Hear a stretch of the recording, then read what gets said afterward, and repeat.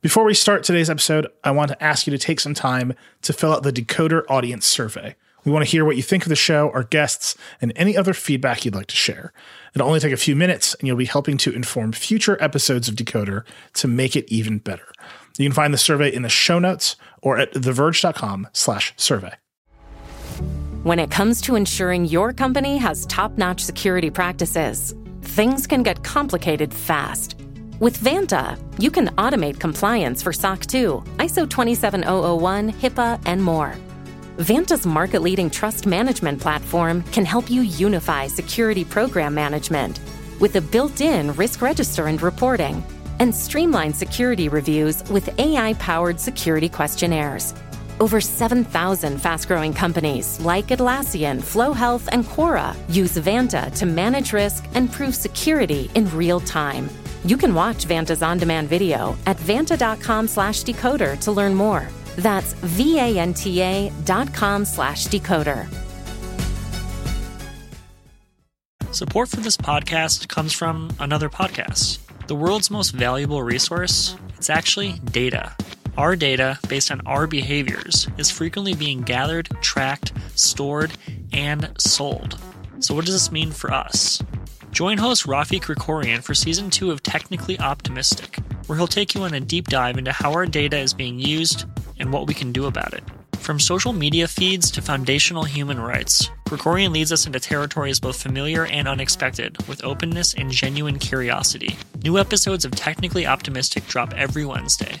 Listen now wherever you get your podcasts. Hello and welcome to Decoder. I'm Nilay Patel, editor-in-chief of The Verge, and Decoder is my new podcast about big ideas and other problems. Today, I want to talk about esports, or professional video games, if you prefer. For a long time, people have predicted that playing video games competitively would become a big business, rivaling traditional sports leagues like the NBA or the NFL. But it has been a long process, with challenges and setbacks along the way. There's an audience. Lots of people tune in to watch teams play games like League of Legends or Dota 2, but the business models and ecosystem around the industry are still in progress. There has not been a ton of success, but there's something there. So I wanted to talk to Nicole LaPointe-Jamison, the CEO of an esports team called Evil Geniuses, to figure out how an esports team makes money, where the industry is headed, and where she sees growth. Now, Evil Geniuses is one of the oldest esports organizations around. It's 21 years old, and it had its early success with teams playing Halo. Remember Halo? It's not around anymore. Nicole became CEO of Evil Geniuses in 2019 when the team was at its lowest point, having abandoned some of the largest esports leagues and struggling to grow.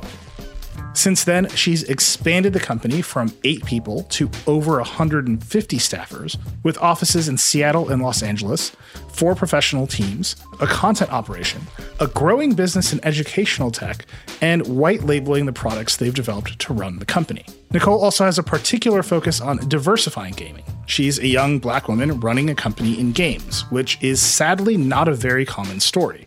But she sees positivity in inclusion because it can lead to winning. She told me if you're more inclusive of more people will walk through the door, and some of those people will be more talented than the roster you have. And that leads to winning more tournaments. Now, some notes before we start. We're going to spend a lot of time talking about how to make money in esports, and there are a few basic structures to know. Some leagues, like League of Legends Championship Series, are run by the game publisher. So Riot, which publishes League of Legends, limits the number of teams in the league and charges a fee for a franchise slot in that league. Those slots, one of which Evil Geniuses just bought, can cost tens of millions of dollars. In turn, if the league does well and makes money, there's a revenue share with those slot owners. Other leagues are more open. They simply have qualifying tournaments that anyone can join, and it's up to the teams themselves to make money on their own, hopefully by winning, which can come with some prize money. In both structures, the larger teams need to figure out a way to make money in other ways. Some have leaned heavily into merch, some have leaned into personalities and streaming on services like Twitch, others have leaned into brand partnerships, and all of them are constantly on the hunt for new ways to make money. It is a wild time in this industry. One last note, keep in mind throughout this entire conversation that Nicole LaPointe Jamison, CEO of Evil Geniuses, is just 26 years old. I promise you, I was not this put together at 26. I don't think many people are. It's something else. All right, here we go.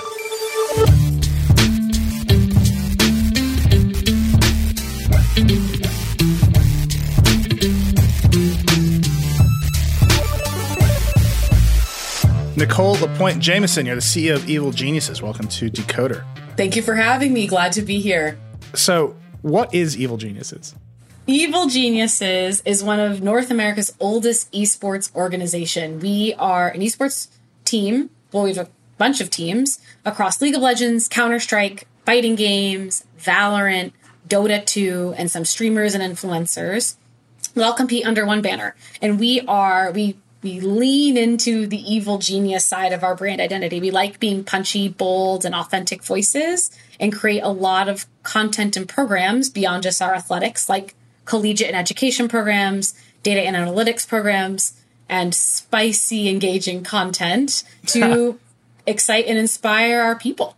So you are the CEO of an esports company. You're a new CEO, right? You've only been there a couple of years. Before that, you worked at Peak Six, which is an investment company. Explain how you became the CEO of Evil Geniuses. Give me a sense of that journey. It's a fair question to ask because it's a little non-linear. I had worked for the past 5 years at an investment firm called Peak Six Investments, which does a lot of, I call it a bit mixture of private equity meets family office, and that they have an investment portfolio that's low touch, but then they have a full-on operational acquisition investment portfolio as well. And I lived in that side of the house looking at a variety of businesses for them, ranging from the dating industry to flood insurance to haptic technology. And at the time that EG and gaming came on our plate, I was looking from an investment point of view at technology, AR, VR, and gaming companies. Looked at a lot of esports teams. I don't think it's a badly kept secret that a lot of them don't look great on paper from an investment point of view. And EG was a diamond in the rough. So I had focused in particular with distressed asset businesses that were ripe for technology disruption, for turnaround. And EG was this tiny 10-person company in Seattle, Washington that had a 21-year legacy brand of competing excellently in all different titles. So from a private equity distressed asset turnaround point of view, it was very exciting because here's a very open sandbox that had built and preserved the best elements of what you look for in a business. Strong IP, fan affinity, and all of the marketing was all set to go. Needed help with business acumen and financial growth. So I was very excited for a board seat. Joke's on me. Was told about 2 weeks before the acquisition or the investment closed, converting to more of an acquisition. I should be rolling in to help kind of spearhead the business and really figure out the space of esports as it had not been well figured out, especially when I had entered 2 years ago. And so here I am, still here, stuck, I think. But it's been fantastic because, coming from, I hate to use like the business realm, but entering into esports, which is very much an entertainment and passion platform in terms of the overall industry when we had entered, was a really good melding of worlds. And I'd always loved gaming. I've always been a personal fan of the space. So if you had told my 10-year-old self, hey, you're going to work in gaming later, I wouldn't have believed you, but very, very happy to have landed where I did. We mostly hear the negative side of PE firms and what they do to distress companies, right? It doesn't seem like the game here is we're going to break this thing into parts, extract value, over leverage it. Like there's a negative PE story, private equity story that we hear all the time. That is fair. Not this one. This is very much an investment story, and you were installed as the CEO to grow the brand. What was the current business of Evil Geniuses in esports, and what do you think that business should look like? Yeah. So bear with me if you're an esports expert, but from taking a step back, the esports industry is a bit of a misnomer in that it really encompasses two bimodal, often intersecting, but frequently not, business models. One of them is traditional sports, except think of us like a university athletics department. I am University of Michigan, but instead of basketball, football, soccer under one brand, I have Dota, League of Legends, and Counter-Strike. And there's that business model, which has the same models you would see in traditional sports: sponsorship, IP and media rights, direct advertising, etc. But esports, being a digital platform, also bridges entertainment. So you think of content creators, digital influencers, and all of those revenue models and revenue streams, that also exists in esports. So we're a bit of a blended form of both of those. When I had entered EG, we were just the former. We were just the athletics model, which is great. That's the thesis we believe in. That's why we're here, to be competitive. But it wasn't profitable. You can't operate. Player salaries that look akin to pro athlete salaries are not sustained on esports level sponsorships today. So we really focused on bringing peripheral revenue streams into the business to support what we do, but that also don't deprecate from the core product of who we are. And how that's manifested is, of course, the entertainment side of house. But we've also developed deep collegiate and education platforms, how to bridge the world of gaming, how to make gaming accessible to different audiences, as well as data analytics and even fantasy and betting products. So we've been able to pull in things using our core athletics platforms to really help self-sustain the business in the past 2 years to keep the esports product alive, but keep the lights on at the same time. One of the questions I have for kind of all these digital models, digital media, digital entertainment models, and obviously I work in digital media, so I think about this a lot. But one of the questions that always comes up is, it seems like so rarely is the core product itself the money, right? It's the universe of things around it that hopefully add up to enough money to keep the core product alive. That is very different, than a traditional sports league, right? Like owning the Lakers is just a lucrative proposition because the Lakers play basketball and people buy tickets and you'll sell the rights to the game. Exactly. Like you'll just do it that way. Here, and almost everywhere in digital, it seems like the core thing rarely makes the money itself. It is almost a loss leader. Is that how you think of your model? I wish I had a better and more shiny answer for you, but it definitely resonates. We believe in the team. The team is the crown jewel. Like, we wouldn't have a value proposition to exist without the athletics side, but it's not supported by the magnitude of the revenue with league revenue share like you'd find in traditional sports today. I wouldn't be here if I didn't believe that will change over time. But today I would be a bad fiduciary to my investors if I said, yeah, let's just go athletics. That will work, because it won't, unfortunately. But also on the bright side, right? It's unlike traditional sports. The beauty of esports, you saw it during COVID. Pro sports leagues stopped. Entertainment in the sports space stopped. They weren't sure what to do, and we could keep going. We have a very sticky product by being digital and by being more flexible in how we engage, excite, and monetize the fan and consumer.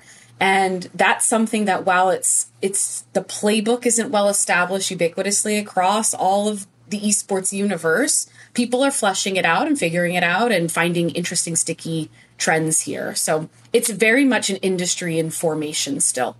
How do you think about your relationship to the game publishers? I was reading an essay by a VC named Matthew Ball, and he has this line in there, which I think is very funny. I don't know if it's true. I just think it's very funny that right now the relationship between esports teams and the publishers is like if Spalding, the company that makes baseballs, owned the leagues, and eventually Spalding would just announce, well, now every game requires 3 baseballs in play at the same time, right? Like, there's an obvious drive for them to make money in that way. They control the games. They can change the rules. They can change how the games work. That seems like a relationship that needs to be managed very closely. How do you think about building a business with a power imbalance of that scale? Oh, that is probably the biggest either plus to the space or thorn in my side, depending on the day and which developer. The relationship vary from we're deep in the weeds of how does competitive structure look like, and we collaborate very tactically together, to me getting kicked out of boardrooms being called a rent seeker. Like, they are far and few in between with relations, because you're right, they hold a lot of power. And here's some good examples, right? EG used to be the best team in the world for Halo. Halo is not a game that is supported anymore competitively. So unlike basketball, which won't go away, esports titles can go away. And so that's why most people don't really get, they're like, okay, a 21-year-old brand, why is that interesting? Well, that means whoever in all my precedenters were able to navigate a very IP and tech platform changing ecosystem for 21 years of our existence. that's a hard skill. And knowing, especially because entering an esports title is not cheap, both from labor, from straight dollars, from infrastructure, knowing what titles are sticky, what developers have good relations. It's almost a due diligence process in itself to know what developers are supporting the league in a way that helps brands grow. I think a very interesting today case study is Fortnite, right? Everyone and their mother knows about Fortnite, but why are esports teams pulling away from Fortnite? Is Epic changes the competitive platform so frequently it's hard for us to be proactive. And those feedback loops are important because at some point, if developers really care about the team side in the esports ecosystem, they have to be more collaborative. But again, similar to the whole space, it's developing, it's far and few in between, and it's a huge component of what esports teams make it or break it in the space is how they navigate the developers. We're going to take a quick break, and when we come back, I want to dive into something I ask every CEO about, which is decision-making frameworks. There are a lot of different kinds of decisions to be made in esports. It's many different kinds of business at once. So this is an interesting one. Stay tuned.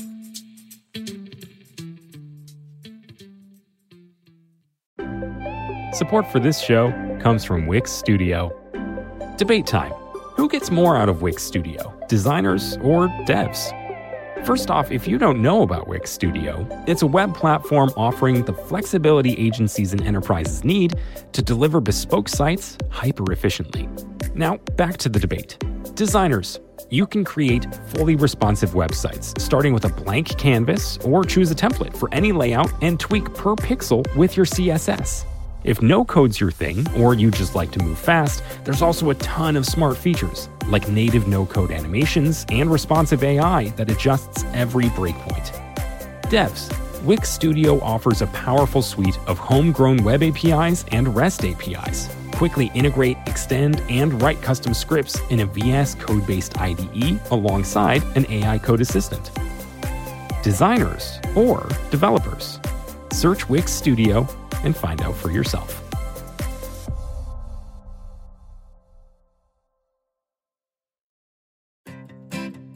Support for this show comes from Slack. You're a growing business and you can't afford to slow down.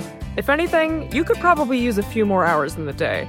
That's why the most successful growing businesses are working together in Slack.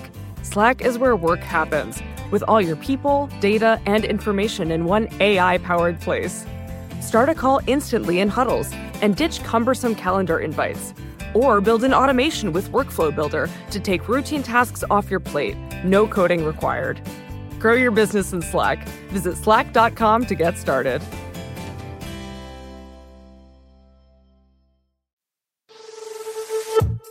All right, we're back.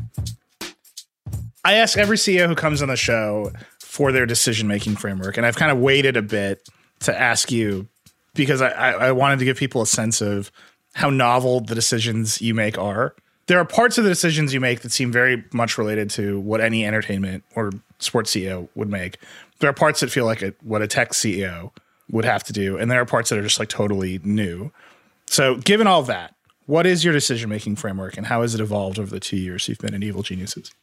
For better or for worse, as anyone in my team would tell you, I don't come from a gaming background. I don't even come from an entertainment or sports background. I came from finance and before that, data science. And so most of my decisions, as cliche as it probably could sound, are very, very data driven. I can't leave the private equity realm mentally. I'm always thinking of downside risk and managing upside potential. And that translates, especially in a world where a lot of what we do is unknown. I'm almost ashamed of a lot of the things we've had to do that were firsts in the industry. We were one of the first esports teams to have an HR department. We were one of the first esports teams to help build kids camps and summer programs. Things that would make you laugh in this day and age generally are still very fundamental. And so that comes from a data decision framework around risk, reward, potential, level of effort and cost, almost like an engineering arm, to ensure that there's the why behind decisions. So when we have to, as we do, have to pivot, change our course, throw something out and go in the complete opposite direction, we have a diligent framework of why we did what we did. So we know how to course correct when that has to happen 19 times a day. What are the primary metrics you look at for decisions? Depending on where we are, well, the first First is probably financial. We're a startup, and every dollar counts. Every dollar relates to how we continue to survive. And especially in COVID, where while our product became extremely popular, costs also rose. And a lot of where we got our money, direct sponsorship allocations, that infrastructure fell away. There were not a lot of people spending on marketing and advertising in a COVID world. And so cost is the first big framework we look at. We also care a lot about the voice of our fans and our community, because we are, again, an entertainment product. So things that we do that will authentically resonate with whoever we're trying to target is critically important. So we think of the fans and the community quite a bit. But then also, we're a sports team. And so our humans, our players, our athletes are also the crux of our decision. So depending on the decision, do we bring in a certain partner? Will our fans like it? Will our players authentically engage with the product? Those are the types of decisions we make beyond what is the money. And that means we say no to things. It means we say yes to strange things. And hopefully those are the good decisions to set us up for the longer term. But as we call it internally, there's a little bit of a matrix decision, right, of all the constituents we have to think of, because there's quite a lot of frequently opposing voices. Because we've made decisions that we knew, well, this might not resonate with the fans, but we know we have to do this. So how do we navigate this situation? Or my shareholders will think I'm crazy because this hasn't been done before and it's a little avant-garde, but this is the decision we have to make here. And so it's not easy, but it's exciting. Give me an example of a decision that displeased one of your stakeholders that you had to navigate through. We've pushed in some interesting directions, and some of the directions where I call it the path of more resistance for longer term rewards. And I'm actually very blessed that I have investors that very much are aligned with the longer term vision, even when short term cash is problematic. However, there are times where we've made big bets on teams, actually entering into a title and doing things a different way. A really good tactical example where I had to really get people on board is let me take a step back. When building a roster in esports, there's a lot of data you look at. We recently entered a new title called Valorant, and we built a roster exactly opposite of how every other esports team ever in the world has built a roster. They usually say, okay, take a coach who's been in the space for a long time, ask the coach, who do they know that's good, and build from there. We said, screw that.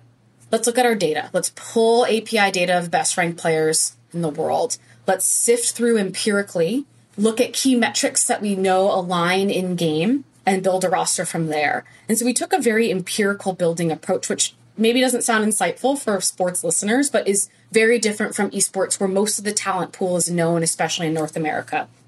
We doubled down when we actually found out from an empirically built roster that roster also included both women and men. So we started one of the first mixed gender rosters in a competitive esports scene in the world. And that rattled a lot of cages and surprised a lot of people, because it wasn't a marketing play. It wasn't all this team to do this function for this marketing purpose. It was very much kind of threw all the books out the window and said, this is the best team we think that can compete based on our methodology. And here's what they look like, and here's who they are, and let's support them. And that exercise, I'm grateful that I had team members and investors and partners that got on board and supported it, but it was very iconoclastic to what had been done and really pushed the envelope on a lot of different fronts.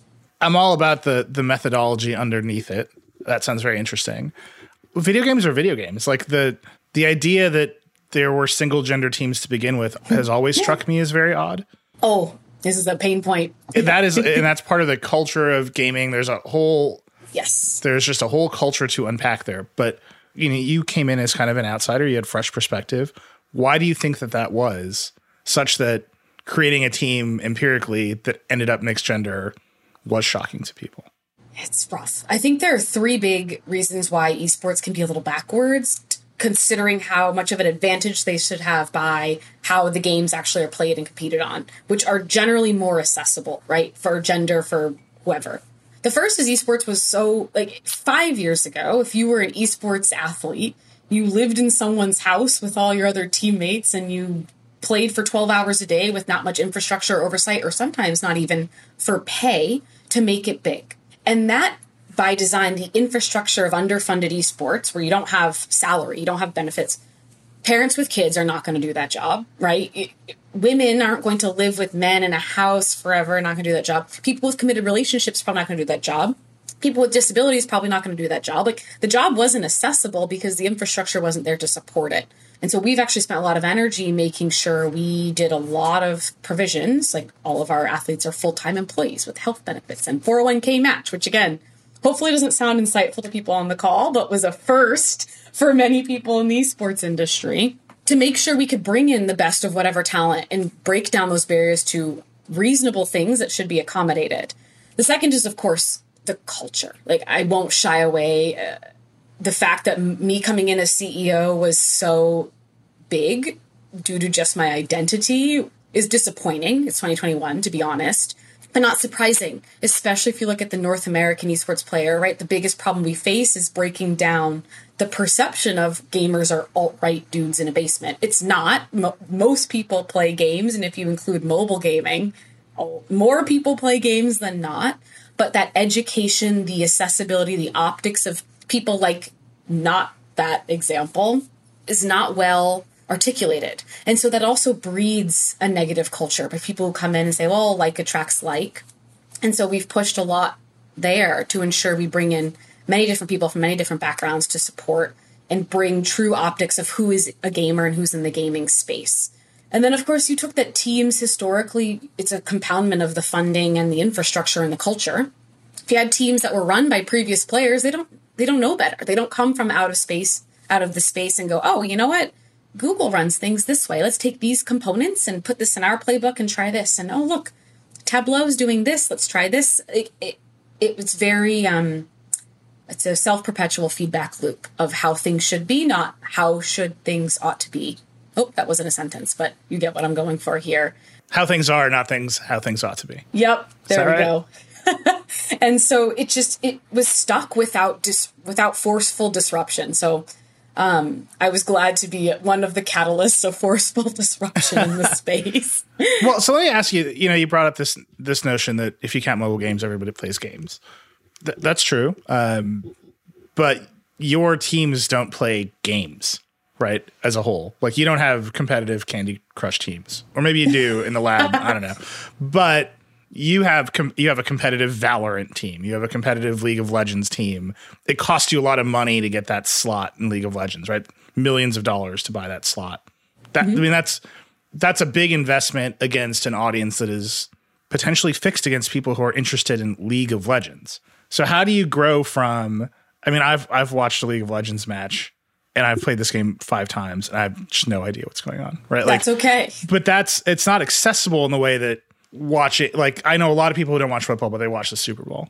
Right, because that's an event. It's right. A spectacle.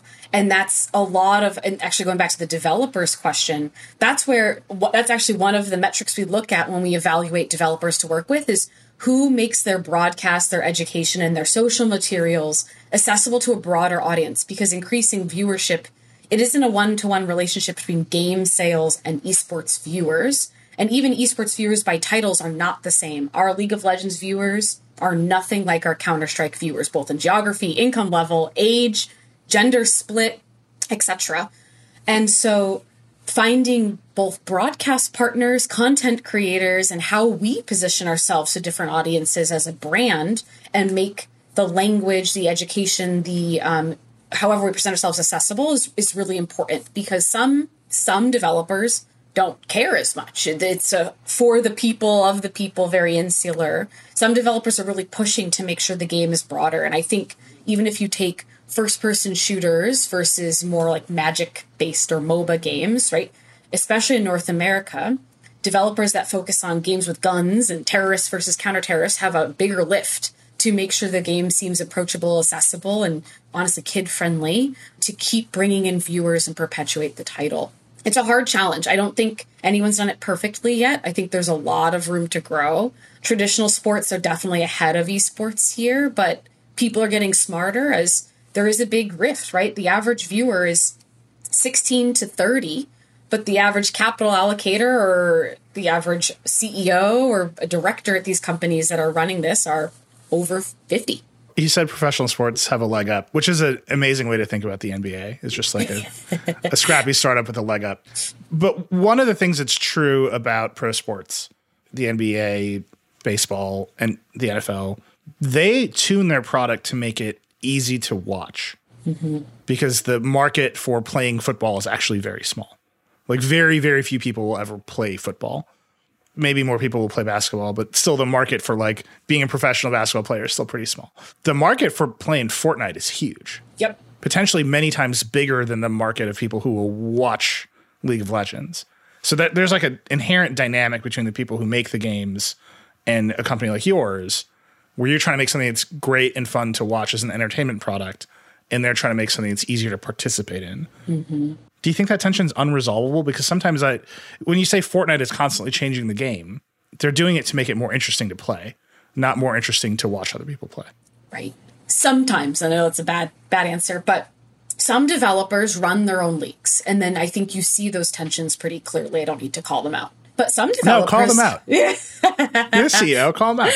Some developers have let third parties run their leagues. And two good examples on ESL and Blast are two league partners, and they are focused on making a top-of-line broadcast and accessible product. And so depending on how much, again, the developers give leeway for people to use their IP of the game to create an ecosystem, that really supports, like high tides raise all ships here. It seems clear to me, seems less clear to others maybe. But it's something where the right constituents are focused on the right aspects of the job, because it is a very large task to make. Like making games, being a game developer is a huge struggle, very expensive, crazy amount of labor, very hard to keep up. Esports is interesting in that it brings great visibility, gives good player conversion, boosts product reputation. But for some of these, like for example, Riot or Valve, esports, even though it's multi-hundreds of millions of dollars of that for them, is still tiny compared to the game sales. Like it's not really the huge focus. So outsourcing to people whose focus that is excellent. And so it is something we definitely have to evaluate a lot around what teams do we enter. You mentioned franchising. Like one thing we love about Riot and them franchising League of Legends is even though you might look at that price tag of a franchise medallion and go, holy crap, who would spend that money on this? What it shows is though, A, we have a voice at the table on how the league is constructed and supported, but also it's a true legal and financial stickiness in support to make the product viable, right? It's a little bit of a assured, we're all going to work for the same end goal, which unfranchised leagues don't really have to. They have no one to report into. They don't have a board of owners per se who have invested into the product. So each developer is assessing this and navigating in their own way per se, but it definitely is not something to be underlooked. So I read a report somewhere that for Evil Geniuses to buy into a League of Legends franchise costs almost $30 million. Is that true? It's directionally correct. You are a very good CEO. So it's a big number. You're deciding to make that investment. Do you think you're going to get a 10x return on that investment just from playing the game? Or is it the ancillary universe of content creation, making celebrities? Maybe you're going to sell a Netflix show. Is that the money?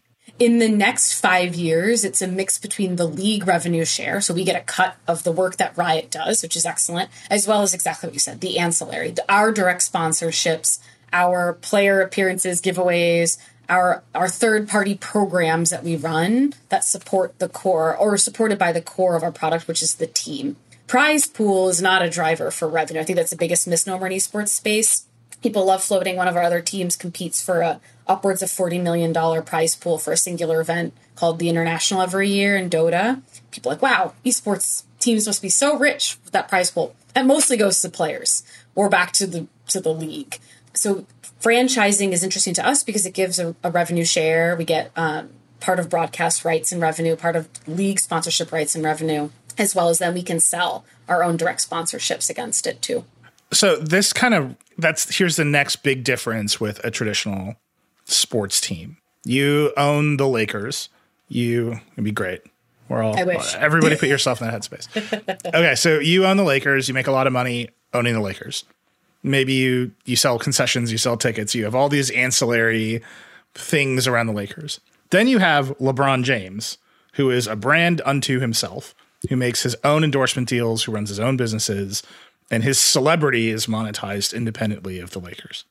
Can your players monetize their celebrity independently of you? Because when I've talked to other esports CEOs, Lee Trinket, FaZe Clan, what have you, they're very directly monetizing that celebrity themselves as their business. See, this is where the entertainment comes back in. Okay. We own those rights. We sell those rights. We manage those rights. So our players are celebrities in their own rights and realms, and that helps the team. They, of course, get a cut of that, but the onus is on us to manage and support and sell against and brand build for them, essentially. And that's another reason why the model is a bit more sustainable, because it gives us additional maneuverability around how do we activate with partners, what types of activations do we do, what type of sponsorships can we sell, and all the different spaces we can sell. For example, might have an esports athlete, but then if they're very much into fitness or fashion, you can bridge other areas of similar culture more naturally than if they were off on their own or just through gaming. So those are your deals, not their deals. Correct. And so I'm just assuming they're full-time employees. They have 401k and health benefits. Inside of those contracts, you're saying we're going to own a percentage of all the deals that happen around you. Because we often broker and source them ourselves, too. So if they, again, not to harp on FaZe Clan. That's okay. But when Lee was on the Vergecast, I harped on it, so it's fine. But like when he was on, when I interviewed him for another show, right, he had just had a player who had gone out and made his own deals, and they wanted to cut, and that was a contentious issue, right? That even if you'd gone and brokered your own deals, that company would get a cut. Is that an issue that you've had to deal with your talent? We haven't. FaZe Clan's probably a good example, because in the bimodal spectrum of how do esports team operate, they're full entertainment. They don't. Okay.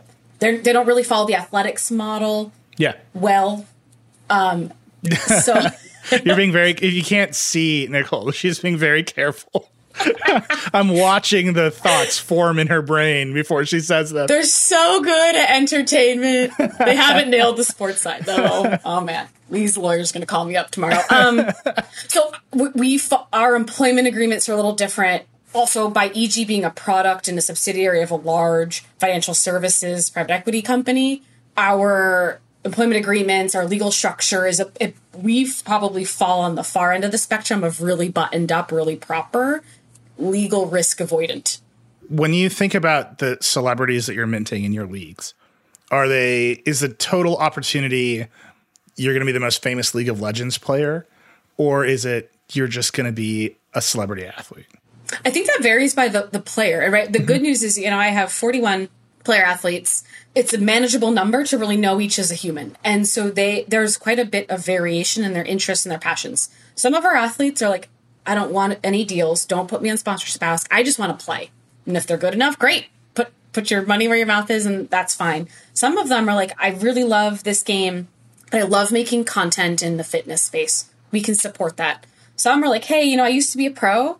I can give an example. We have this one player, Ricky Ortiz. She used to be one of the best Street Fighter players in the world, and now she's a content creator, and she's super into Vogue and fashion. And so we got her in Japanese Vogue. We got her working with anime partnerships. We got her in an absolute global marketing campaign for inclusivity in the LGBTQ space. We can navigate much more by the individual because it's not an overwhelmingly large vehicle for us to really manipulate and support. And it's a very hands-on, tactile, just by, I think, the industry maturity. It's a bit more junior, where every person really has a voice and matters still in esports. It's not as infrastructured, as layered as all the agents and managers and the posse that you find in many traditional sports. Well, so this is something I think about a lot, especially in the creator ecosystem, which we pay a lot of attention to. It's new, but the cultural product it's making is not new, right? It's people making videos. At the end of the day, it's still just people making videos, then they get monetized directly or through advertising or some way. And so the infrastructure of Hollywood has sort of raced towards the creator economy. And so you do have lots of law firms now and agencies and marketing people. And the creator economy is kind of big enough to support all of that. Is the esports economy big enough to support all of those additional bits of infrastructure yet, or is that just growing slowly alongside? What's interesting to me is that economy exists, but it's very much I'm not sure if it just is not the education bridge of like, hey, this system is available, was made aware or not, but it's not bullshit. For our players, only 30% are represented by agents, and by agencies that are like the real ones, UTA, CAA, large conglomerates. But then there's a lot of like, oh, my uncle's an agent. There's a lot of... To be fair, there's a lot of that in regular sports too. Okay, that makes me feel better. Maybe not actually. I can personally say, even as a team owner, more broad-facing incumbent providers in the agency, the sports infrastructure, even like sports science and wellness, please enter the space, because that helps us grow at a mature and sustainable level. Right now, it's a little bit. There's still some Wild West, and we're a North American team, even though we have global competitions. But if the more eastward you go, the more Wild West it becomes in that infrastructure, because the problems we face here is that, North America generally is trying to articulate the value of the product versus when I travel to China with the team, we can leave the airport, we see our faces on a bus for some reason, and it's very demonstrated. People love esports, but the infrastructure and the money behind it isn't as much. And so those often competing universes under one big bucket of esports yields very different results on the back end infrastructure and supporting businesses. Wait, pull that apart. What do you mean? So in China, you're more famous, but there's less infrastructure and there's less revenue, it sounds like. Yes. Whereas here, there's less sort of cultural awareness and fame. But much more revenue. It's America, so there's more lawyers. Correct. I was a lawyer. I could say that. But there's more lawyers and agents and potentially more revenue. Yes. When you say that leads to different back-end decisions, pull that apart. What kind of decisions get made differently? It's fascinating, right? So we are in some franchise leagues that we have regulations we follow, and some leagues where there's no regulation. So we can pull players from across the world, but we're a U.S. company, so they have to be of the legal working age. They have to have certain hours and minimum wage requirements, versus we sometimes compete against Chinese teams. Are you 12 or are you 16? I have no idea. And, why does your agent also look 12? And who's paying you guys? And it can be it's very frothy in terms of how well structured some teams are in terms of back-end legitimacy from a business point of view. However, what is an interesting equalizer is that competitively, right, if we're in a round-robin open qualifier tournament, takes place in Singapore, and it's us backed by institutional investors and sports investors versus a group of friends from the Philippines who they've done nothing but played this game for 10 years. It's hard sometimes for us to give a value proposition of why go through all the rigmarole of structure and this, when some of the athletes can still see, well, if I just live in the EU, if I live in APAC and I don't need to pay taxes, I can just play. Like, it's the education component of why be an infrastructured business and be legitimately supported for very short-term gains-focused youth, which tends to be our athletes, is harder for us to navigate and manage, because globally regulations are so different. And EU regulations for tournaments versus APAC regulations versus China versus North America, they're all different. And it requires us to be very quick-footed and have a lot of support to make sure we can navigate those scenes appropriately. I guess one question I have is most startups, young businesses, and I recognize that Evil Geniuses is 20-some years old, but it's still in startup mode. You're running it like a startup. They don't run towards asymmetric global competition, right? Like, that's not a natural instinct for a startup. And then in particular with sports are traditionally very local. Esports does not seem like there's a New York City team or a Kansas City team or whatever, right? Like, it's inherently this delocation. What's the word I'm looking for? It's not geo-affiliated at all. See, this is why you're in charge. So it's not geo-affiliated to a place, and then you end up chasing after a team of kids who live in a house in the Philippines. Why not try to make it geo-affiliated? Is that just a bad business idea? I get this question a lot, especially from traditional sports people. Why would I be interested in going deep in a small local market when I already can touch a global audience authentically and market against them authentically with lower level of effort because we're digital? If you look at we tease as it's the first world problem. We just started setting up our Asia and Russia-based social media and infrastructure, and we grow like 8% month over month organically. It's massive. The fandom globally is massive, and those maybe not as valuable as a consumer from a marketing point of view as a North American viewer and EU viewer, but the volume of people is something to really contend with. And we're a digital product. We are accessible by everyone. There's no reason, like we, of course, EG, Seattle, the Pacific Northwest esports team, which is great. We have fans here. We can do local activations, but I think COVID showed this perfectly. We can still connect with our community even when local things are disrupted because our community is global, and that's a larger breadth. We hit, just our main social channels hit over 70 million impressions a month. Not through target, that's all organic impressions growed over time. Versus, bear with me, I'm not a geography expert. Like, I don't know how many people are in Ohio if I were to start an Ohio esports team. Wow. Hard shot at Ohio from Nicole LaPointe Jameson. But what is interesting about the geo-affiliation market that we are exploring is, if you look at the average viewer of ESPN is 54. And why do people become fans of sports teams that you traditionally see on traditional sports broadcasts? It's usually family, or I was born in a location, or I live in a location, so I'm a fan of the location team. But because we're an entertainment product, we can create value proposition through our brand of why do you become a fan of a brand, kind of like clothing or a music artist, which can have broader reach. So we can do both. We can still geo-affiliate, but we can go broader.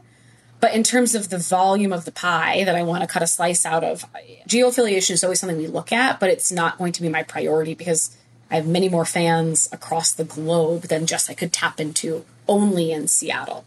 But we can do both authentically and well. When you talk about those global audiences and you talk about impressions, again, there are other teams that have just leaned fully into Twitch, have leaned fully into YouTube. Some of them leaned into Mixer. That didn't turn out so great. Whoops. I've checked out your Twitch channel. I've looked at your YouTube. Like, those aren't spaces you're playing in very aggressively. Is that an avenue of expansion for you? Definitely something we're looking at. We actually, thanks for calling me out. We just hired some heavy hitters from both gaming and entertainment to help boost our digital marketing and digital social.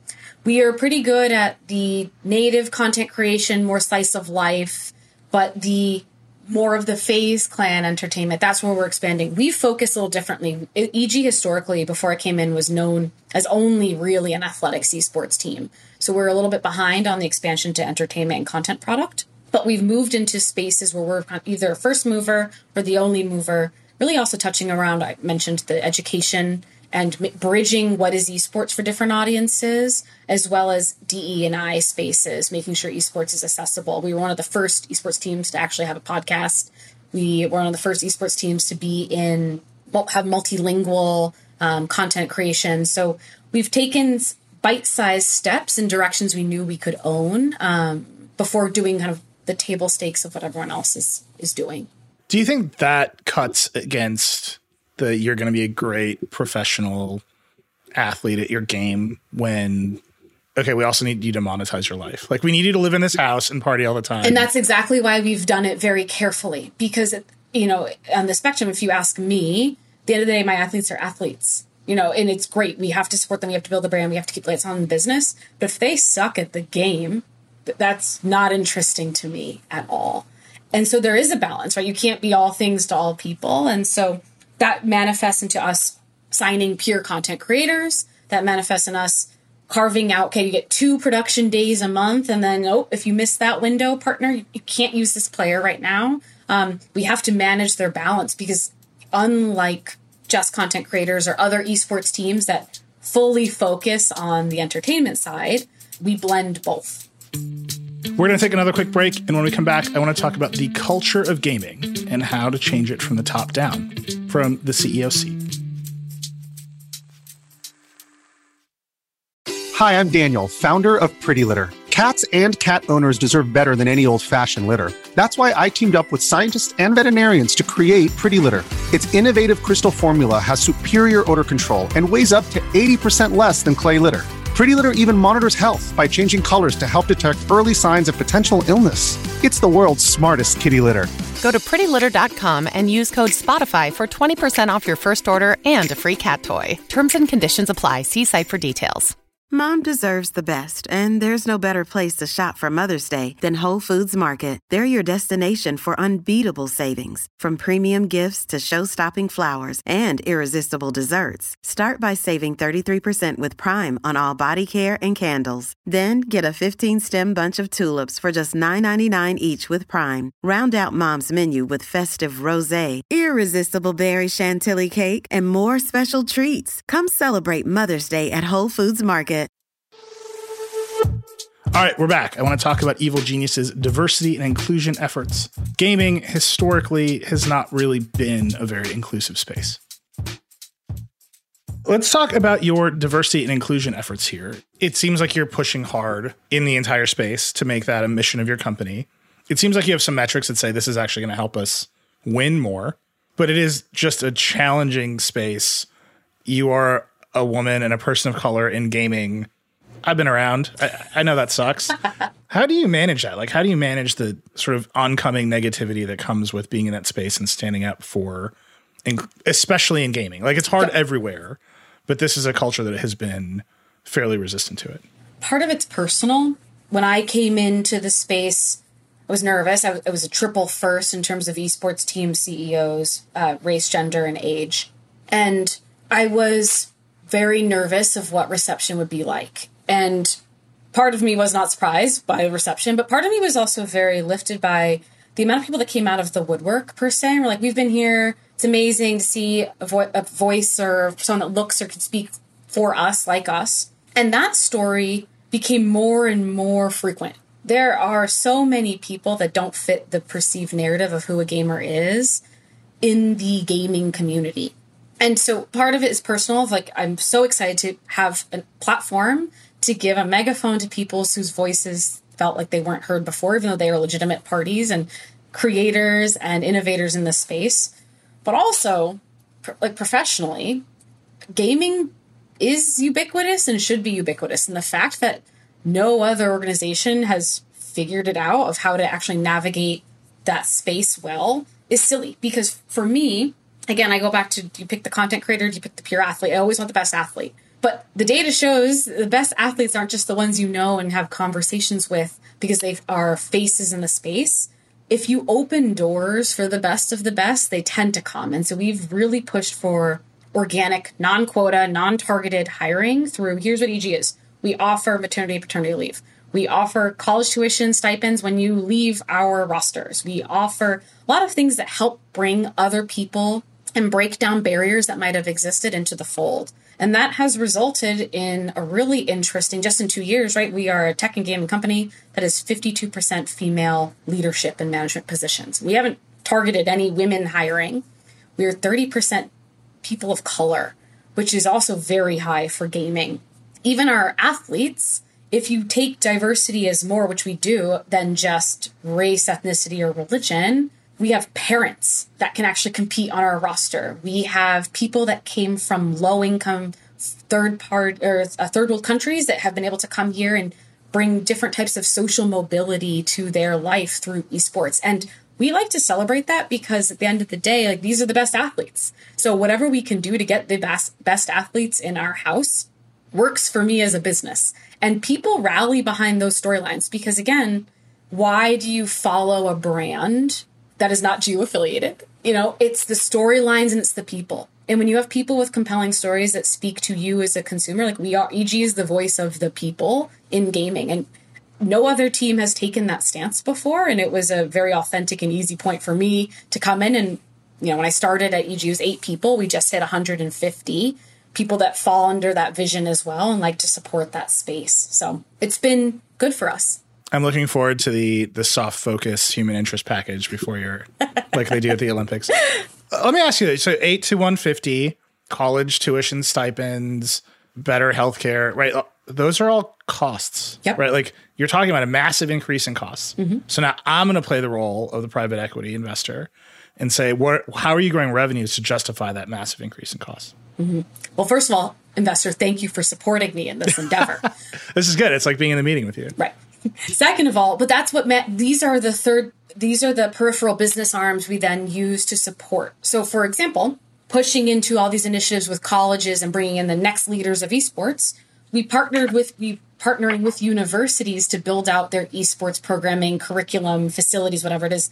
That consultation pipeline often rivals, depending on the season or the quarter, rivals our direct sponsorships for our teams. Those are big bucks. Those are really ed tech bucks. I love ed tech bucks. Or even our community partner, if you view as, okay, a lot of esports costs go to direct marketing, but we can do good in the world, bring up brand awareness, and get customer conversion or fan conversion through community partnerships and goodwill. So we're really strategic around who we even partner with in terms of community partnerships. And so we've been able to look at areas that we authentically care about and find ways that are not predatory or actually support the core of our business by bringing in revenue, but also boosting our mission. So that goes back into that matrix of deep decision-making on why and what we do, because esports is a bit of a green pasture. We can kind of do whatever and call it esports if it touches gaming somehow today. But we've taken a very education and values-focused approach to who do we work with, what do we partner with, and why. And that also resonates with partners. You know, when brands stopped spending on direct marketing and advertising during COVID, their charity, goodwill, and community budgets didn't stop. So we were able to activate and support brands bringing their awareness to different spaces through what we offer in activations. And by being nimble in those areas, we are able to show positive traction across fandom development, revenue development, and even competitive results, again, without deprecating our core product.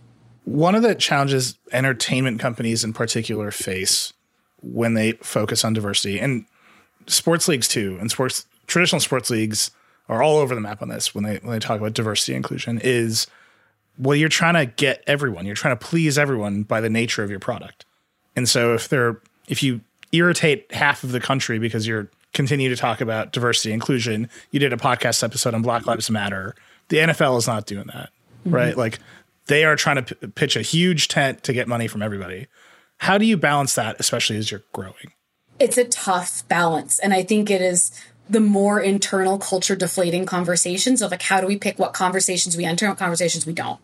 And not to sound like overly annoyingly corporate, but it starts from our mission, vision, and values. And quite literally, again, going back to my knowing data, decision-making, right? Does it fit into the matrix of this is what we set out to do? Does this aid? Is it neutral or is it negative to these causes? And building a playbook of how even my team members at EG can operate, understanding, okay, what lanes do we play and what lanes do we not?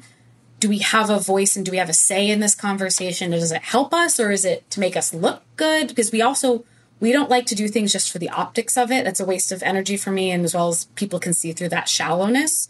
So how do we show through action and how do we back it up and support the things that we do and the conversations we want to enter into? That tends to be our filter. But it's also great because we have a really good litmus test of what do our players care about? Our players pick half of our charitable donations that we do every year, right? It's us that decides where we support. It's in alignment to our league partners, like what are they trying to achieve and where are goals that we can co-help together, as well as what sticks to my shareholders' values, my investors' values, and our corporate strategy. And that means we do elect to not participate in things, but it also means we are selective and very purposeful and thoughtful around what we do choose to participate in. What's something you chose not to participate in? There were many race-related incidents in America over the past year that I think everyone is aware of in terms of legal justice and recourse for race-related incidents. And it's hard because I have a lot of people at EG who intrinsically, deeply, deeply care. And they're like, well, we have a platform. Let's say something. Let's push. That's a conversation that we can support privately as individuals, but as a corporate entity, what can we do that is more than just showing social media support? We didn't see a clear pathway there of where could more than just a $1 donation or a tweet really push the needle. And so that's something we decided to handle differently than a lot of like public support that you saw other maybe social media accounts of other sports teams do.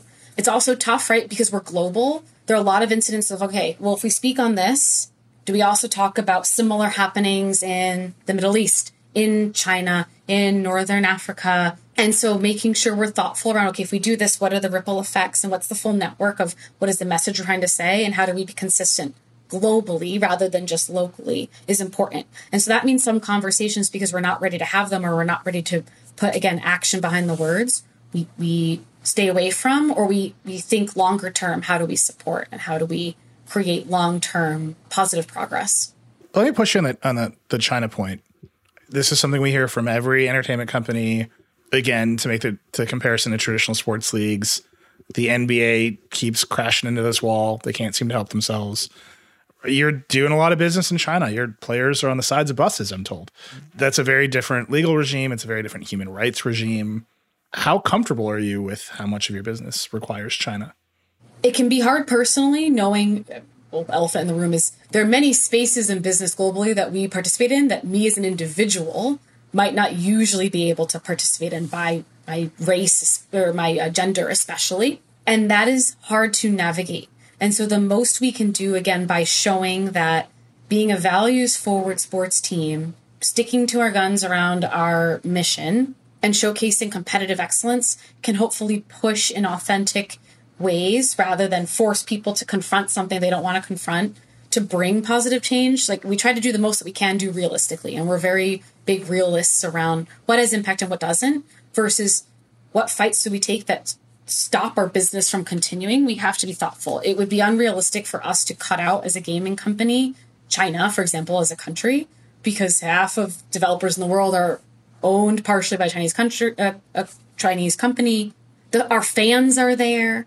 And so, again, trying to be thoughtful of how we navigate what we participate in and why is important. And I cannot claim, like, I will not even pretend we do it perfectly, we do it excellently, but we definitely try every day to be thoughtful around the why of what we do, to bring people along with us on our mission, not isolate fans or communities. There's the positive side of your mission, what you support, what you say, what you donate to. There's also a more negative construct, right? Last year, you removed 2 players from the roster for their conduct. Walk me through that. What kind of decision was that for you? Removing players off contract cycle is something we take super seriously, both from like a legal and financial liability, but also it's very disruptive to the teams, to a community. And so we take any claims of someone breaking our employment conduct or our harassment policies very, very seriously. And we believe that people can make mistakes and recover from them, but there are certain mistakes or repeated actions that I cannot, in good faith, turn a blind eye from, because it also creates an internal unsafe environment. I'm trying to protect the masses of my people at EG. And so we did have to remove some players later last year around similar claims.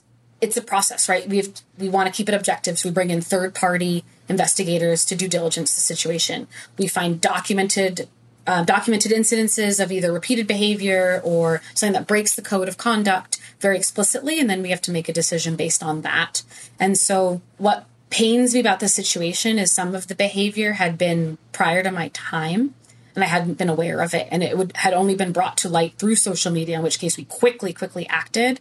But it was a big call to action that I had to be better, and my team, we could do better in proactive management. So what had not just resulted from that in the removal was we do social media audits and deeper background checks with all of our hires, not just staff, but also players. We also do quarterly harassment and good communication skills training through a third-party vendor.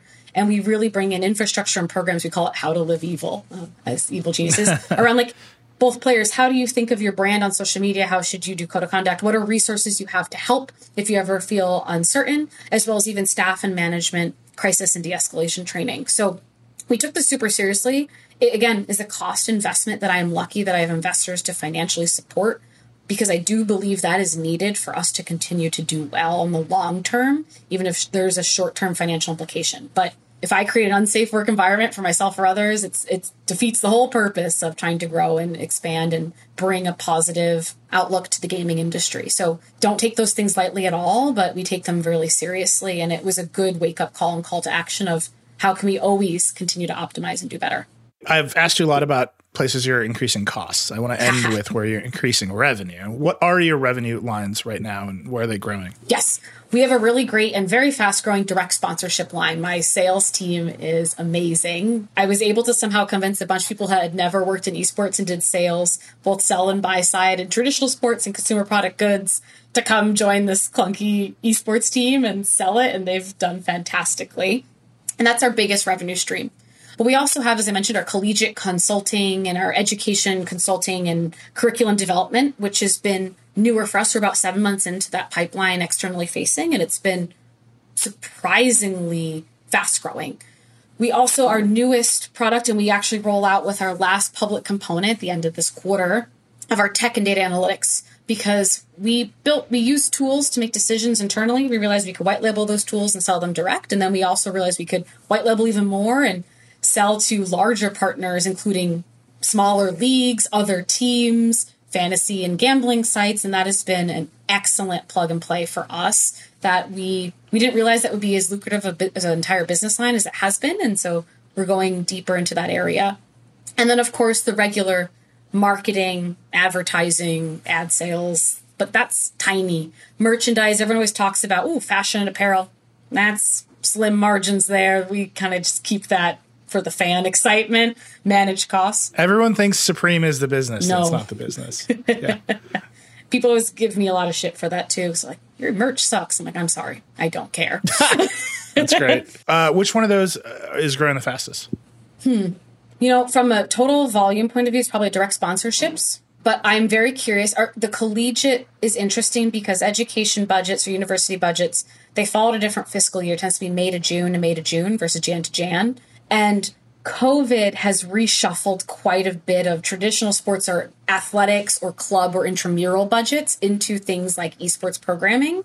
And so very recently, our pipeline in terms of potential has quadrupled just in the past 2 months this year. Hasn't signed much yet from this newfound growth, but I think end of this year, we'll have a really good sense of our collegiate and education proposals might be the ticket to better support. And then, of course, we have our evergreen league revenue share from our league partners. Last question. What's next for Evil Geniuses? What should people be looking for? I think we are going to continue to, lift trophies, obviously. It's an exciting year for us as live events we're hoping will come back by the end of this year, and we'll have some very nice big activations coupling our tournaments. But also, I think we're trying to get smarter around how do we continue to build out data-driven decision-making around esports athletics and what avenues that opens up, not just for us internally in terms of managing costs and scouting talent in the esports space, but how do we support our leagues and potentially sell to other teams that infrastructure as well. So that agency roster scouting play, I think, is an untapped area we might want to tap into. Tremendous. Well, Nicole, thank you so much for joining us on Decoder today. Thank you for having me. It was great. Thank you again to Nicole LaPointe Jamison for taking the time to talk today, and thank you for tuning in. I hope you enjoyed it. As always, I'd love to hear what you think of the show. You can email us at decoder@theverge.com or hit me up directly. I'm at Reckless on Twitter. If you like the show, please share it with your friends and subscribe wherever you get your podcasts. Decoder is a production of The Verge and part of the Vox Media Podcast Network. Today's episode was produced by Creighton D. Simone, Sophie Erickson, and Andrew Marino. Our music is by Breakmaster Cylinder. We'll see you next time.